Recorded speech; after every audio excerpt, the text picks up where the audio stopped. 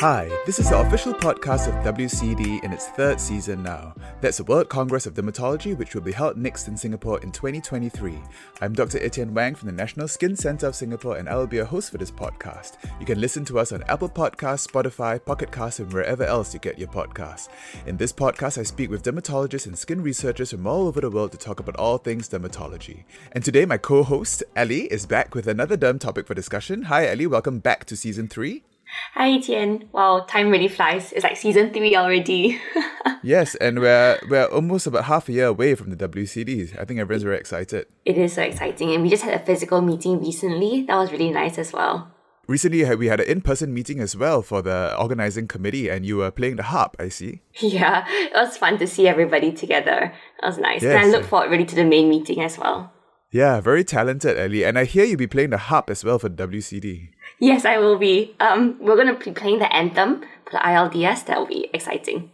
The ILDS anthem. Very good. Yeah. Okay, so back to business. What topic do you have to discuss with us today? Yeah, so episodes ago, you and Lester were discussing the importance of screening for mental health issues because a lot of patients with skin diseases have associated anxiety and depression, and how mental health and skin diseases actually have some shared inflammatory cytokine profile. So this brain-skin connection is quite a real thing. Today I was thinking how we can discuss about creating a system that effectively and cost efficiently can address the mental health issues of our patients. Okay, how do you propose we do that? Yeah, so I think there are different tiers in terms of how resource intensive and maybe therefore how effective they are. So the easiest thing to start off with would be like referral pathways. If you are able to identify and then refer them off to psychologists and psychiatrists, that'll be easy. The next level will be upskilling the dermatologist. So this could be through informal settings like talks from psychiatrists and psychologists, or a formal training. For example, certain dermatologists with an interest undergo like a recognized psychotherapy program. And then even more higher up, the next level would be like multi-dip meetings or discussions. It can be between healthcare providers, like dermatologists can consult psychologists on a difficult patient that they've had, or it can be in the form of multi-dip clinics where you have psychiatrists and psychologists that come into your dermatology setting to either run separate clinics or co-run the same clinics with you. But that clearly requires a bit more resources as well. But right now, I think one of the main obstacles getting mental health is the stigma associated with mental health. A lot of patients that we see resist referral to psychiatrists. So I think having a dermatologist that's trained in mental health care is actually a very, very good idea. Do you have any examples of this? Yeah, what you said is really quite important also about how patients are reluctant to seek mental health care. I think increasingly there is a bit less of an issue, but we do want to be conscious about how we phrase it to the patient. A lot of times, I think we had this discussion before that it might come across as the dermatologist being very dismissive if you say that, oh, I think, your depression is contributing to your skin flares, maybe you should go see somebody else instead. So it's about rephrasing and reframing their mindset in a way that's also sensitive to their emotions, that you're not just trying to send them away and dismissing their concerns. So I think it's important in the way that we reframe how their mind actually influences their skin. You were asking about whether there were dermatologists who have been trained. I think in Singapore, there are no dermatologists that I know that have like some form of formal psychiatry or psychology kind of training. I'm not sure if you're aware. No, I don't think so. But we do have some doctors who do have a special interest in what we call psychodermatology or mental health, and they do run clinics concurrently with visiting psychiatrists. You did mention how a way to reframe the way the mind, body, skin axis works. Do you have a kind of a script or kind of a advice for dermatologist listeners on how they can approach this with their patients? Yeah, so something that I've been trying with my patients is not really proven, but how I explain to them is that their skin, like their eczema, is because their skin cells are being naughty. They like to act up. And what do they act up against? Sometimes they act up against things in the environment, for example, when it's hot and sweaty and they don't like it and they become angry. And sometimes, like little children, our skin cells become angry if we are unhappy, if we are feeling upset, if we didn't have enough sleep, and then you just act out and be naughty. And when I explain it in this way, I think some of them, they kind of get an understanding of how there can be external and internal triggers for their skin condition. And importantly, I also do explain to them that our skin cells are just naughty for no good reason and for no identifiable trigger, because we also want them to understand that not everything is something that they can control necessarily. I think also if you're going to go the route of skin cells, you want to talk about the naughty nerve cells as well. Because when you talk about the mental health and skin, you have two sets of nerves, at least, two sets of nerves that might be affecting it, right? One is the sensory nerves, and the other ones are the nerves that are controlling the sensory nerves that can be affected by your mood and your thoughts and your central nervous system. That's a very good point. I'm going to start to inbuild that into my script. Yes. Okay, is there anything else you want to add to this topic? No, I think that's about it. I mean, I think this space is very exciting, and I do hope that, at least in Singapore, we'll develop increased capabilities for this. The other thing about mental health is that now I think the new generation is much more open to talking about mental health, a bit to a fault, because I believe I've read some articles recently that on TikTok people are just diagnosing themselves and coming up with all sorts of mental health diagnoses and making it part of their identity. What do you think about that? If a patient came to you, let's say a young patient came to you and insisted that this was, this is kind of the opposite, insisted that their skin is because they had, ADD or they had OCD or something like that. That's quite interesting. I've not come across that, but I think, the first thing that strikes my mind is there an underlying intention? Is there something that they're trying to gain?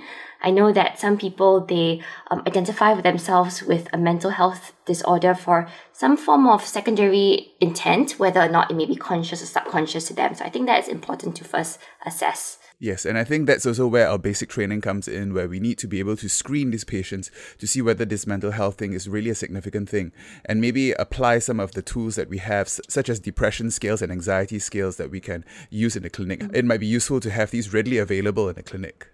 Yeah, I do think so as well. I think maybe a lot of dermatologists, we're not sure what to do and we do not have the time to do it. So if we provide this information to them in a way that's easy for them to administer, it will really help. Okay, well, thank you, Ali. That was another very stimulating discussion. I look forward to speaking with you again soon. Thanks, Etienne. Take care and see you soon. Okay, bye. Have a good weekend. Bye. Thank you.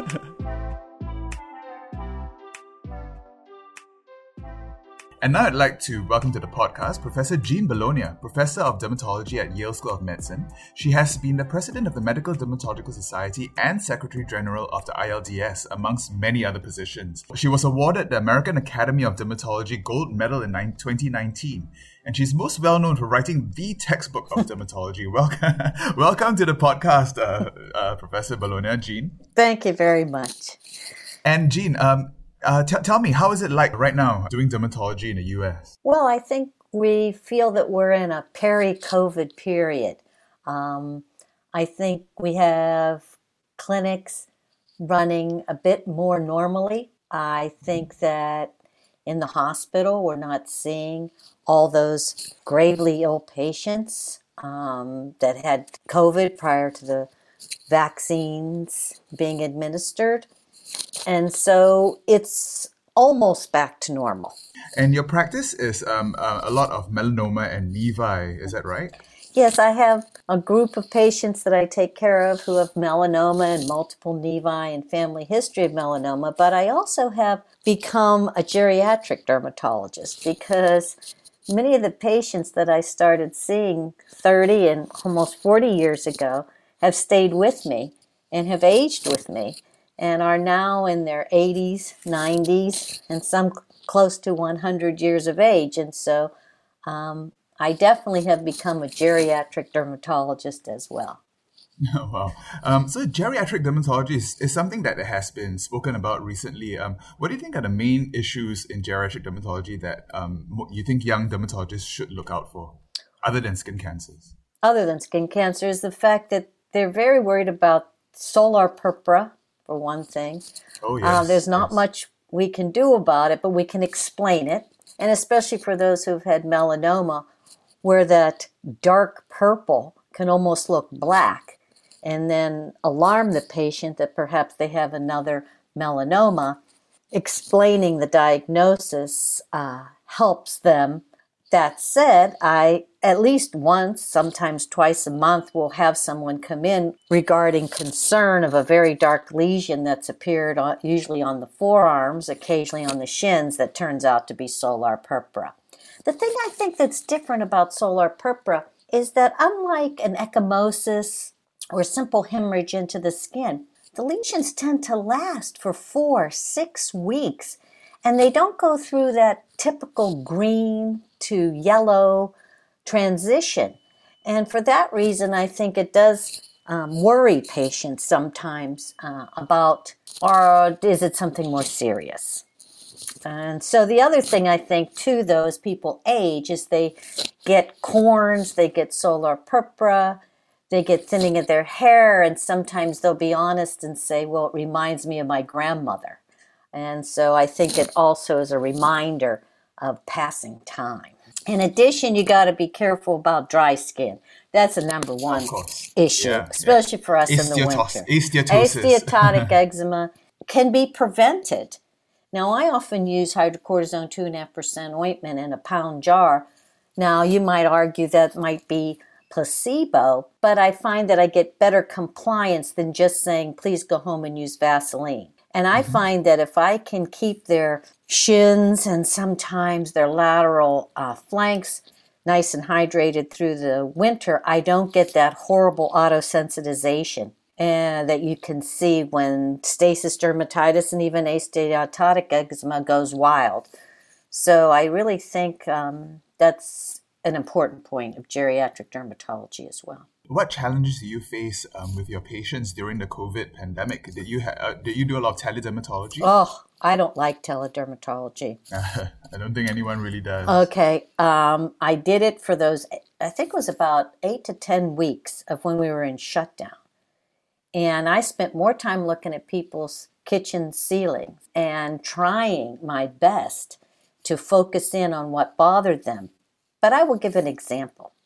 One patient told me they had an eruption of several days in duration on the right side of their face. And I kept thinking and thinking, was it really just seborrheic dermatitis of their ear, or was it early herpes zoster of the ear?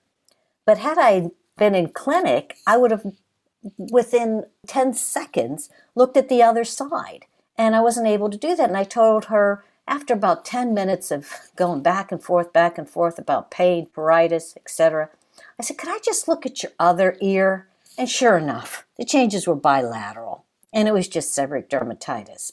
But that's somewhat frustrating. So the ability to do the types of investigation that you do on physical examination got lost. And I found myself always saying, well, as soon as we open up, I'll get you in and we'll take a look at that lesion. Sometimes, obviously, it was obviously a seborrheic keratosis, but oftentimes it was rather difficult to evaluate. The other problem was that we used this EMR called Epic, and it had a tiny icon that you had to scroll and try to find to do the telemedicine. Instead, though we were supposed to use Epic, I would use Doximity, because it had just a simple link, and my older patients could hit it and talk to me more easily. I found during COVID that they just didn't need one more thing they couldn't do or have control over. So it was much nicer to have a simple system rather than a complex system. The other thing that I did enjoy, though, is that I was more of a social worker when I did a lot of my telemedicine. We would sit and talk about how they were doing. Were they walking outside? Were they at least getting some fresh air, a little bit of exercise? And so that was nice because it was more like chit-chatting over the kitchen table. But on the other hand, doing a total body skin exam is, in my opinion, impossible. There were some dermatologists who were trying to do it, but in my opinion, it was not feasible. Another thing, as I mentioned earlier, that you are known for is writing a very, very comprehensive textbook on dermatology. Can you tell me what gave you the idea to actually write the textbook in the first place? Well, it started when the people who are now known as Elsevier approached me about getting involved in a book that would compete with Fitzpatrick and Rook. They had tried their hand some years earlier in a book by June Robinson was involved, and a few other professors, but they still couldn't crack the Fitzpatrick monopoly. And so they came to me with an outline that had been prepared by Ron Rapini and asked if I would help with another attempt at a textbook. I told them that some of the problems that I thought were issues with Fitzpatrick were that clinical chapters were written by physician scientists who really didn't spend much time in the clinic, that basic science was all in text, whereas I'm a big believer in Scientific American method, where you show 2 to 3 schematics and then the text flows easily after you look at the schematics. And so basic science, in my opinion, should be taught through schematics. In addition, I felt that first 6 months to even 12 months of dermatology can be daunting. It's not as if you're a cardiology fellow where you know a lot of the terminology and then become more confident of the literature and statistics. Instead, it's a foreign language with thousands of diseases you've never heard of before. So I thought that key features, meaning that if a person just beginning to learn dermatology could learn 1 or 2 key features about a disease, they would feel more confident. And the next time they came through, they could learn a few more key features, and then the next time through could learn some more detail. But the idea that you can try to synthesize for someone else what you feel are the 1 or 2 or 3 most important issues or features of particular disease, I think helps someone. You don't want to overwhelm people with lots of details, especially early on in their residency. And were you surprised at its amazing success? Well, yeah. When I was in medical school, I was very much influenced by a book that came out of Johns Hopkins, and it was on internal medicine. And an example would be that when they approached a disorder such as thrombocytopenia, they had a simple algorithm. You either had decreased production or increased destruction. And I thought, why are people making things so complicated when they can make them simple? Sometimes I get accused of oversimplifying, but my feeling has always been that I will bake the cake and give it to you, but you have to supply the icing through the clinic, through your reading of the literature. But by having a firm, straightforward, logical foundation, you can build as big a house as you want. So that's the way I think about medicine, is trying to keep it simple and logical rather than complicated. I think a lot of the frameworks that I remember in the schematics in Bologna have definitely stuck with me throughout my entire career. So thank you so much for that. And of course, your textbook is basically the Bible here in Singapore. So we were very, very happy to have you as our visiting consultant here about 10 years ago. How did you find Singapore when you visited us? Oh, I had a great time. I was very impressed with the high standards of clinical care at the National Center, even though it was spelled CENTRE instead of TER. I let that ride. I was so happy to be there. The people were doing great care. Everyone was doing their best. Everyone was so friendly and helpful. At times I felt that I was almost like a princess the way people were treating me.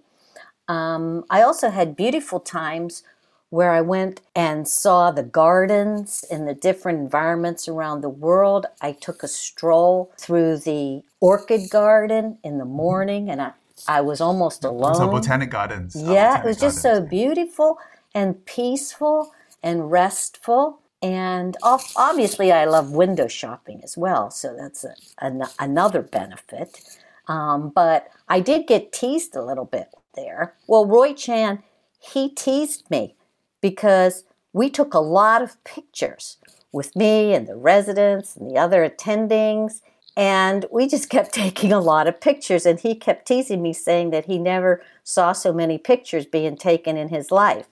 Anyway, that was the only thing that I would say I got teased about. And you were Secretary General for the ILDS. Which World Congress was that for? Well, I was the scientific chair for the Vancouver meeting when I worked with Jerry and Harvey, and we worked very hard on that. And then I was Secretary General then after that, before we went to Milan. Yes. And what are you most excited about for Singapore next year at our WCD? Well, there are so many people from around the world that I haven't seen since before COVID. And I can't wait to see them all, and I can't wait to hear about what people are doing. I find that there's an energy at these World Congresses, especially as people who normally don't get together, see each other, realize that there are commonalities, and make friendships that last for decades. So the scientific program will be great, but I really am looking forward to just seeing people I haven't seen for years. And how are they doing, and what are they doing in their country, and just reconnecting. And of course, always making new friends as well, because there will always be opportunities to meet young people who are coming into dermatology. And that's always exciting as well. Wow, that's great. Yes, Singapore has pretty much opened up and it's back to normal here. And I think the dermatology meeting is going to be one of the biggest meetings ever in Singapore, if everything goes smoothly. Oh, yes, I think it will.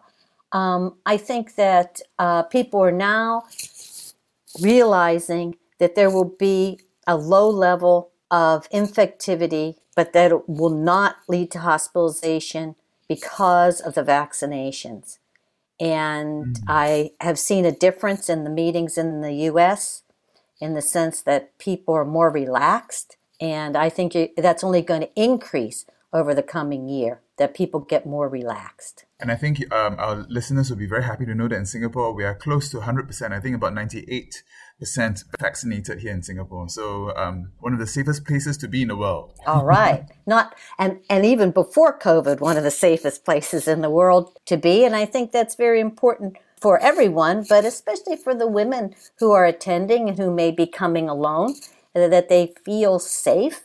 And I think that just takes away one of the fears of traveling in a city that you don't know. Absolutely, absolutely. And on that note, I'd like to thank you so much for your time today, Jean. Sure.